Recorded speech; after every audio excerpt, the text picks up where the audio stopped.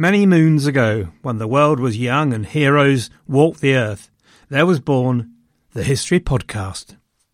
And in this world, there was the Beeb. There was Lars Brownworth and a bloke called Mike Duncan, and we heard Mike and knew he was good. And so was spawned a new generation, wherein I was inspired by Robin Pearson, who picked up the mantle of the Roman Empire in Byzantium. Robin, I'm glad to say, is still going strong, is still producing magnificent history and entertainment, and here is a message from him. Hello everyone, this is Robin Pearson from the History of Byzantium podcast.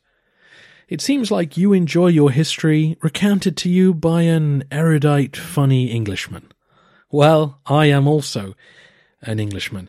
And if you like a bit of Roman history, then come join me for a 1,000-year epic of incredible highs and devastating lows. Check out The History of Byzantium wherever you get your podcasts, or go to thehistoryofbyzantium.com. For now, back to David. Mom deserves the best, and there's no better place to shop for Mother's Day than Whole Foods Market. They're your destination for unbeatable savings, from premium gifts to show-stopping flowers and irresistible desserts. Start by saving 33% with Prime on all body care and candles. Then get a 15-stem bunch of tulips for just $9.99 each with Prime. Round out Mom's menu with festive rosé, irresistible berry chantilly cake, and more special treats. Come celebrate Mother's Day at Whole Foods Market.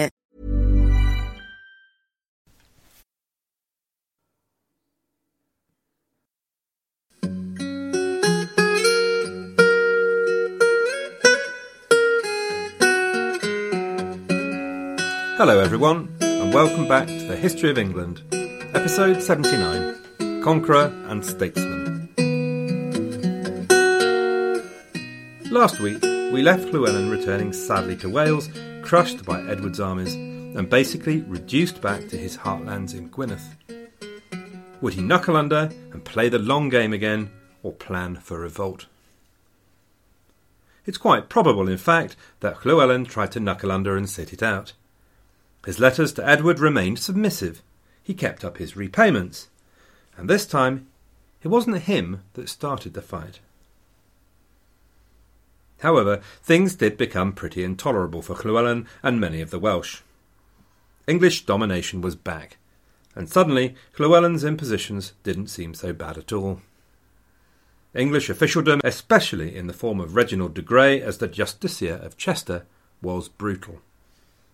Welsh lords who had worked loyally with Edward nonetheless found their castles removed. Dafydd was an embittered man in particular. He'd expected to get Gwynedd, not 2 poxy cantrefs.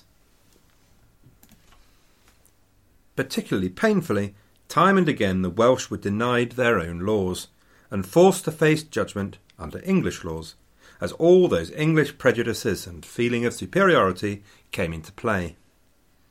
Dafydd was outraged. Let the law of Wales be unchanged, like the laws of other nations, he told Edward. New towns were established in the shadows of the castles occupied by royal garrisons. These were peopled by purely English settlers. Although the Welsh were allowed to come into the towns by day, they weren't allowed to trade in them. Effectively, the Welsh were excluded from parts of their own country, and specifically from commercial privileges. The result was that within 5 years the Welsh were more united than they had ever been under Llewellyn. And in the background, Dafydd and the other Welsh leaders planned their response, but this time without including Llewellyn. And then, on the night of the 21st of March, 1282, the plan was implemented. Dafydd and a group of raiders descended on Harwoden Castle, captured and burnt it, and hauled off Edward's old friend Roger Clifford.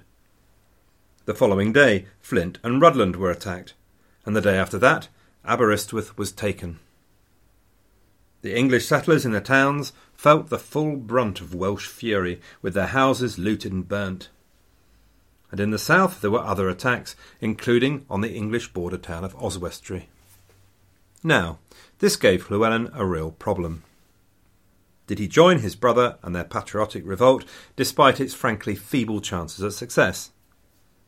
Or did he do as Griffith ap Gwynwynwyn was to do, stay loyal to Edward and try to survive. He agonised. He debated. And then, on the 19th of June, his wife Eleanor gave birth. But the child was a girl, not a boy that would carry on his dynasty, and Eleanor herself died in childbirth. So now Llewellyn, 59 years old, really had nothing to lose, and he threw his hand in with the revolt. Edward's strategy this time was very similar, a three-pronged attack from southeast, southwest and north. But his objectives were probably very different from last time. In the words of the song, this time it would be forever. From Edward's viewpoint, this was treachery of the worst order, particularly from Dafydd, who, as far as he was concerned, he'd treated with great generosity. From this point on, there was no spirit of compromise, no more Mr. Nice Guy. This was a war of conquest.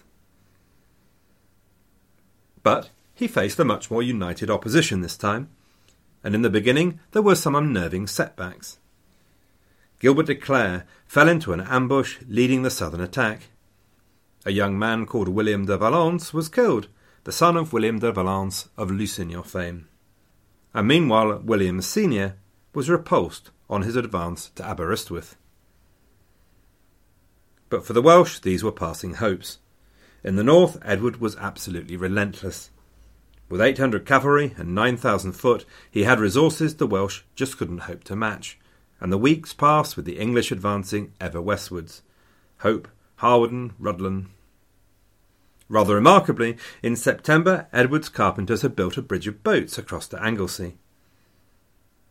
And at this point, John Peckham, the Archbishop of Canterbury, enters the scene, trying to get negotiation going. He faced an uphill task, and it's clearer than ever that Edward was bent on conquest. The best he would offer Llewellyn was an English earldom in return for his submission. To his credit, Llewellyn flatly refused, and we have Llewellyn and Dafydd's written position and justification, and it rings with defiance. Here we go with some quotes. For we and all the Welsh were oppressed, trampled on and despoiled, and reduced to servitude by royal judges and bailiffs against the form of peace and all justice, more than if we had been Saracens or Jews. And often we complained to the king and had no remedy, but always justices and bailiffs more ferocious and cruel were sent. And when they had been sated by their unjust exactions, others again were sent to excoriate the people, so much so the people preferred to die rather than to live. The letter ends with a ringing declaration that the people of Snowdonia do not wish to do homage to a stranger of whose language, manners and laws they are entirely ignorant. Edward was unimpressed. Writs were issued for more men and materiel, and they announced that the king now proposed to put an end finally to the matter that he had now begun of suppressing the malice of the Welsh. There was one more success left to the Welsh, when they met a raiding party at Anglesey Bridge, killing Roger Clifford's son, and probably the bastard sons of Robert Burnell as well. But it was the last gasp. On the 26th of November, Roger Mortimer of Wigmore died. Llewellyn saw a chance of using his death to reignite Welsh resistance, and he took his remaining men and struck out into central Wales. What he found, on the 11th of December, was a well-prepared army at a place called Kilmary. There are conflicting versions of what happened next, but here's the one I've chosen at random, handed down by Llewellyn's daughter and niece. Llewellyn approached the assembled army expecting to receive the homage of Edmund Mortimer and Griffith ap Gwynwynwyn. Instead, he found himself and his army attacked. As the evening drew on, he became separated with a small group of retainers. They were ambushed and chased into a wood where they were surrounded, and Llewellyn was run through by a man-at-arms. His head was hacked off and sent to Edward. With characteristic generosity and sensitivity, Edward ordered it to be crowned with mocking ivy and nailed up at the Tower of London. How you view Llewellyn probably depends at least to a degree on where you come from. It certainly did at the time. For me, he quite simply began to believe his own publicity, and however unfair the grief he received at the hands of the English in the marches, he forgot the political realities. He'd had every chance of resolving the issues through Edward in the first round, though he'd have needed the patience of Job, no doubt. At base, there was a fundamental difference of opinion between Llywelyn and Edward.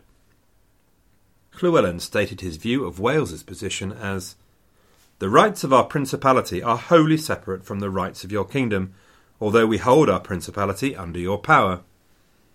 So, a separate nation, just happening to share a monarch. Whereas Edward's view was that Llywelyn was one of the greatest magnates of our kingdom, i.e. just part of the same kingdom with a particularly large landholding. In 1282, you have to feel a bit sorry for Llywelyn. He'd been reminded of the realities of power, and I suspect, with no real evidence, I have to say, that he was very reluctant to take part in the revolt, but simply couldn't live with the thought of crushing a Welsh revolt against the hated English. I suspect he was fully aware of where it would lead, and probably roundly cursed Dafydd for his stupidity. However, this was not quite the end.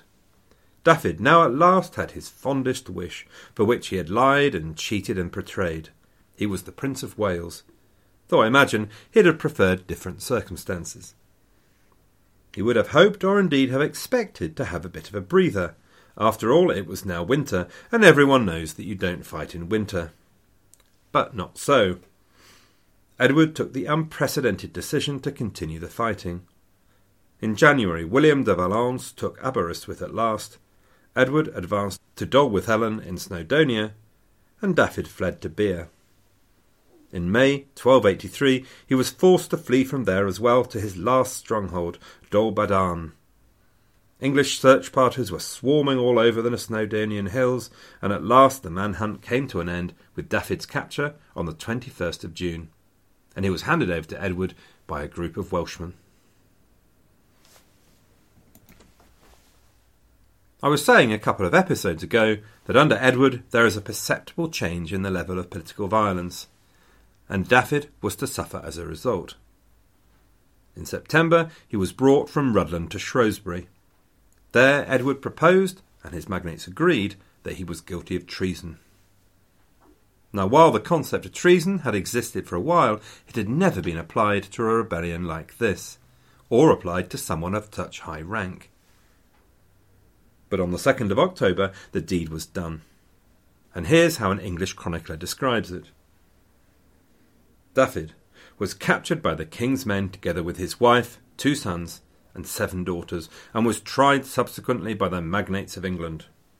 He was a fomenter of evil, a most vicious tormentor of the English and deceiver of his own race, an ungrateful traitor and a warmonger. The death of a traitor is indeed shameful. Dafydd was dragged at horse's tail through the streets of Shrewsbury, then hanged and finally decapitated.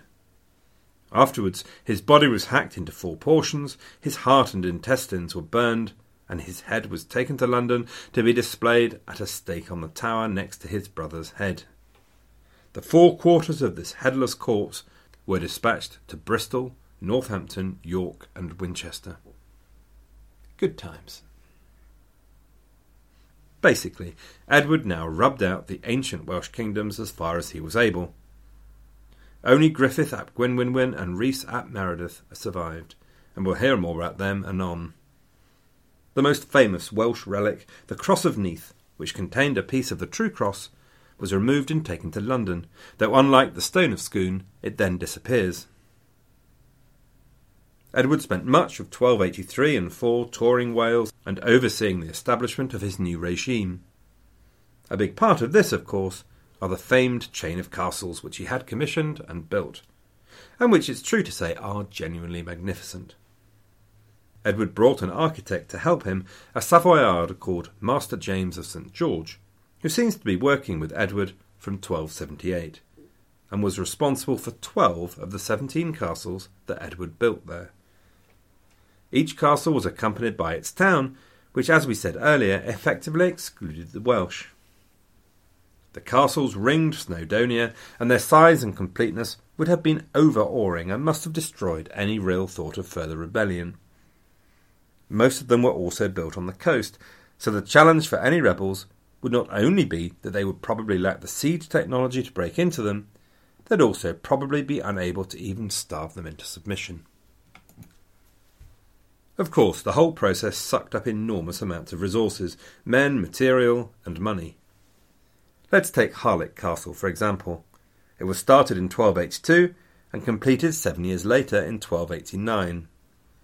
During its construction, it constantly employed a team of about 1,000 people, all of which came to a total cost of 9,000 quid. The financial implications of all this castle building were pretty horrific, probably somewhere around £80,000. One of those castles at Carnarvon was intended by Edward to be the most magnificent, and to be the centre of English administration. At one end of the Menai Straits between the mainland and Anglesey, it was at the heart of Gwynedd, but it was also built close to the site of a Roman fort, reputedly built by the Emperor Maximus, father of Constantine. Carnarvon was therefore built with polygonal towers and coloured bands of masonry to resemble the walls of Constantinople.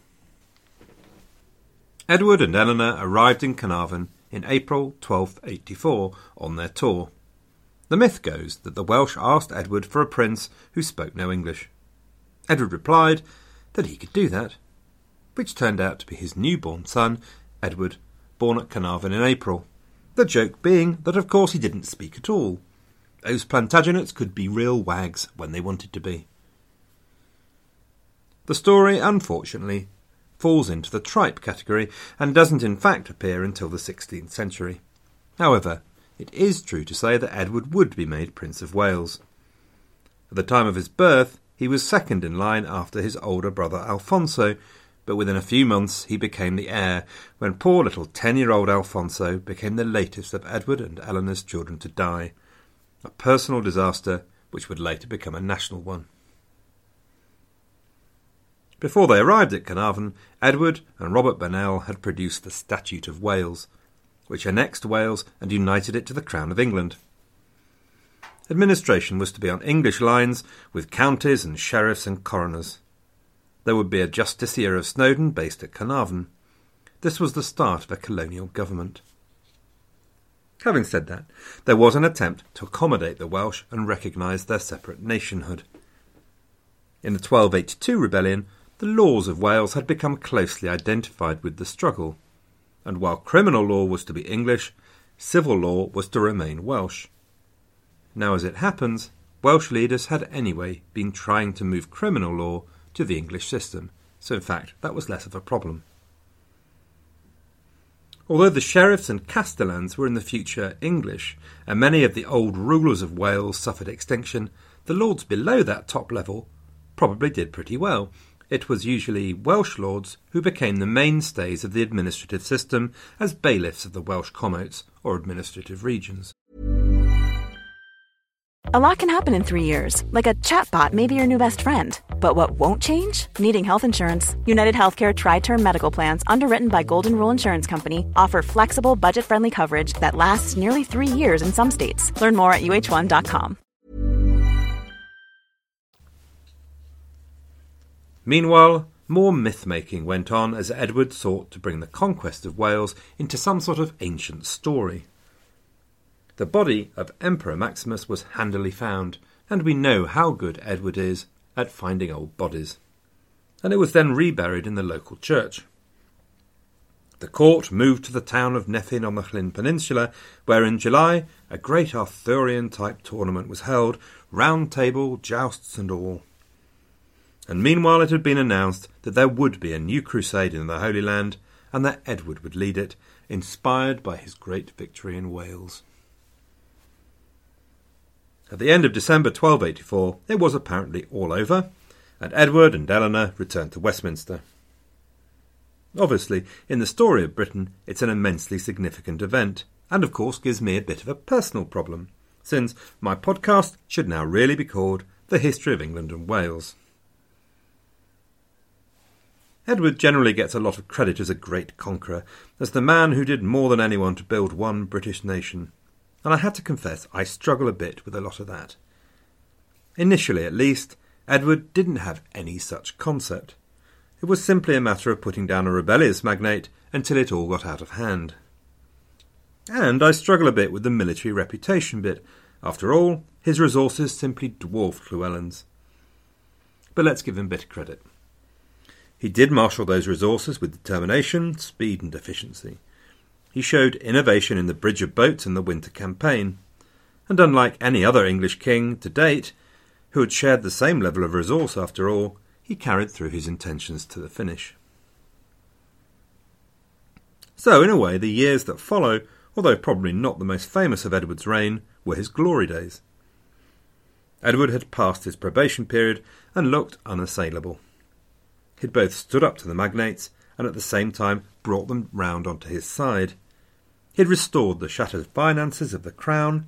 He was now a bona fide conqueror and had restored the shattered prestige of the crown. He was a tall, imposing figure, a personal example of the chivalric ideal. Yahoy!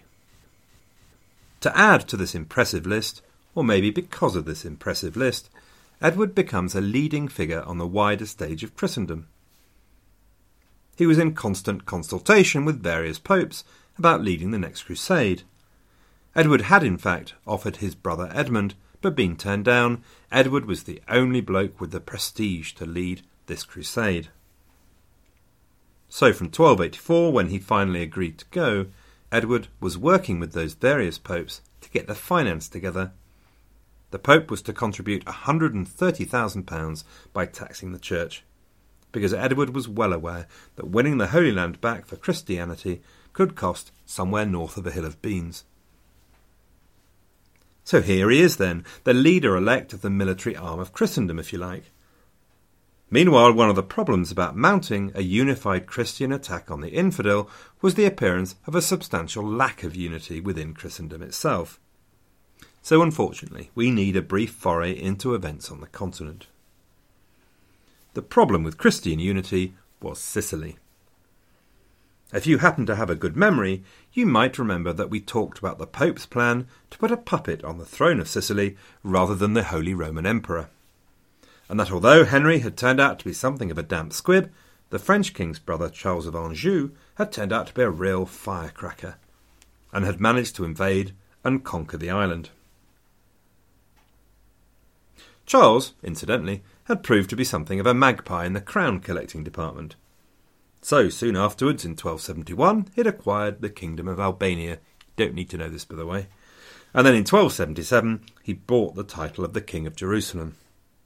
So he had very big ideas, this lad, and with his 1280 scheme, he topped it off by planning the capture of Constantinople.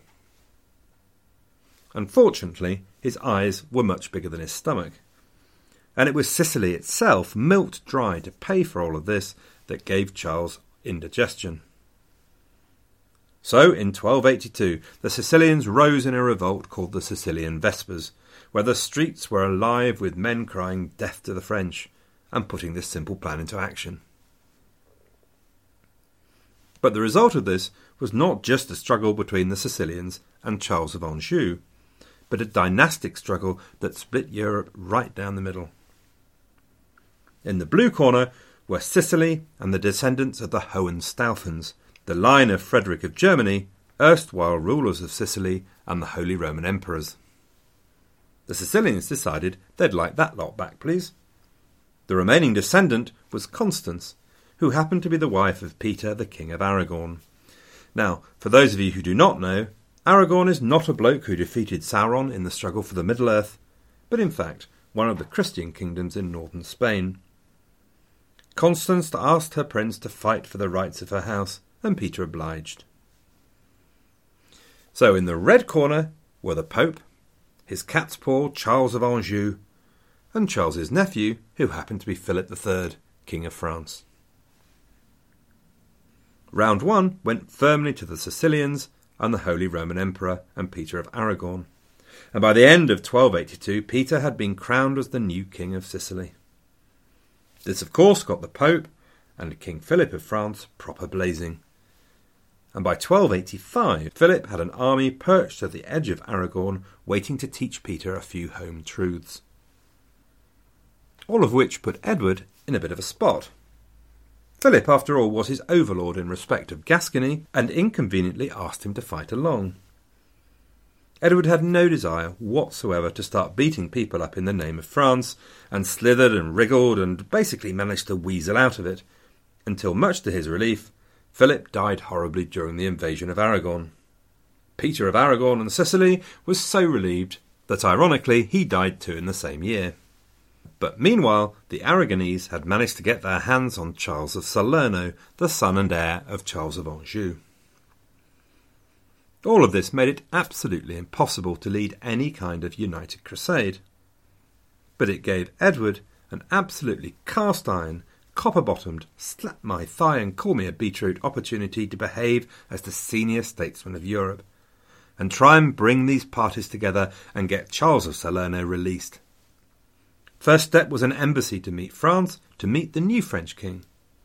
The new guy, Philip IV, was 17 at the time, and called Philip the Fair, because he was supposed to be something of a looker. He was also painfully shy, and to prove remarkably inflexible. So he attracted a certain amount of negative comments later in his reign. One commentator remarked, "The most handsome man in the world, he can do nothing but stare." And another, "He is neither man nor beast, he is statue." But Edward set off for France with a massive entourage, with queen and family, earls and magnates, Burnell, and a cloud of advisers. There were over 1,000 horses, and 8 ships were needed for kitchen equipment alone, so it's possible that when Philip and Edward met at Amiens, that Philip was impressed, or even overawed. Certainly the relationship seems to have been good. Edward did homage in a nice vague way, using the words, "according to the terms of the peace made between our ancestors," which left things nice and open. But while Edward played good cop, Burnell told the French bluntly that they still owed them land under the Treaty of Paris from 1259. Edward managed to arrange a truce at least between the French and the Aragonese, and managed to finish off the Treaty of Paris. England now got the Saintonge in the north of Gascony, in return for giving up its claims to an area called Quercy in the east of Gascony. Hopefully Edward was enjoying this. He'd find out a few years later that Philip had a mission to consolidate the power of the French monarchy, and this would no longer include being nice to the Duke of Gascony. But for the moment, he's 17, Edward is 46 and a bit of a god. It was to take Edward 3 more years to finish the diplomatic job, but by 1288 France and Aragon were at peace, and Charles of Salerno had been released. "You proved your sincerity," gushed Charles, "unloosed my bonds and broke the walls of my prison." Another happy customer for Edward, arbiter of Europe.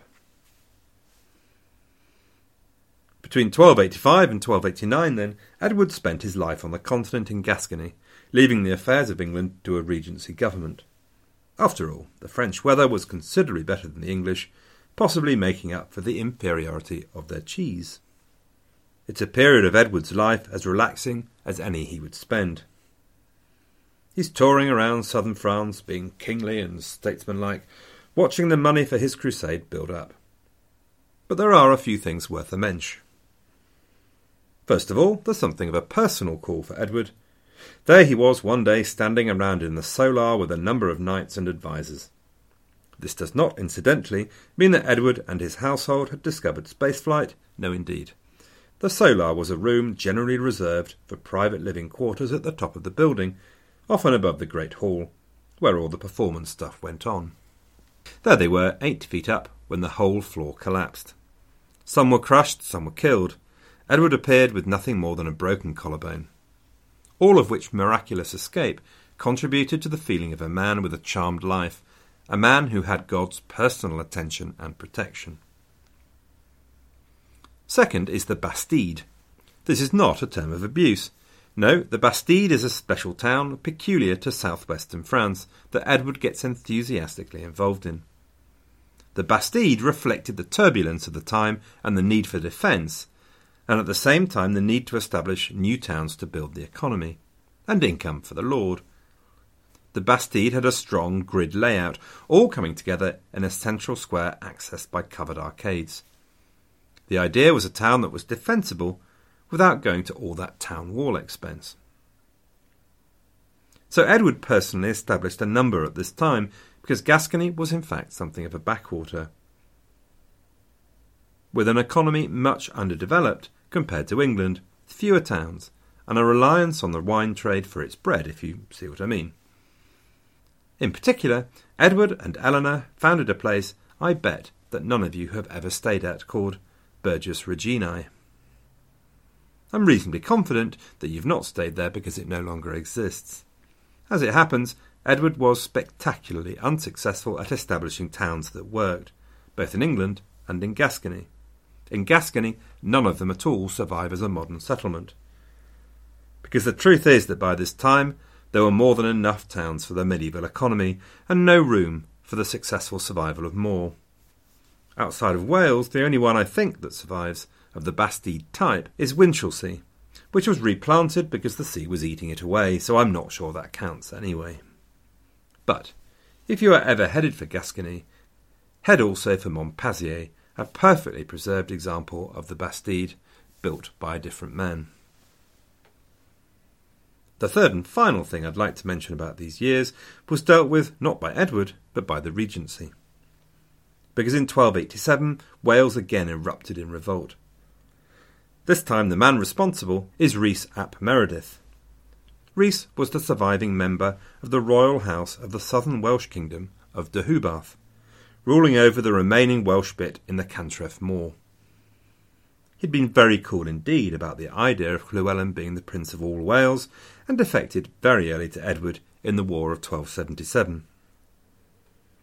Now Rhys had been rewarded for this with extra lands, but it didn't include the castle he'd really wanted, Dinefort, the traditional capital of Deheubarth. And in fact, just to rub salt in the wounds, Edward then demanded that Rhys formally renounce his claims. So in 1287, Rhys had finally had enough, and led a revolt against the English, recapturing more of the traditional lands of Deheubarth. In response to what turned out to be something of a nut in the world of Welsh revolts, the Regency constructed a massive sledgehammer with an army of 24,000, costing a bomb. Against this, Rhys had no defence. When his last stronghold was reduced, he went into hiding, but was eventually found. He was executed for treason at York in 1291, continuing our new brutal trend for the fruits of rebellion.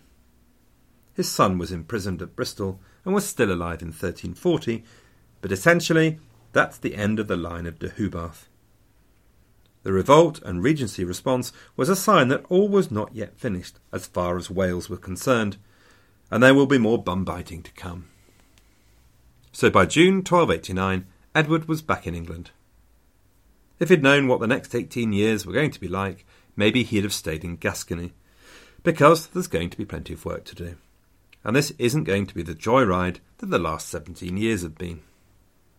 And we'll start all of that in 2 weeks' time, because next week I've got a week off. And meanwhile, thanks so much to everyone who's commented on iTunes, or sent me an email, or managed to find the elusive History of England Facebook site. And as always, good luck and have a great week.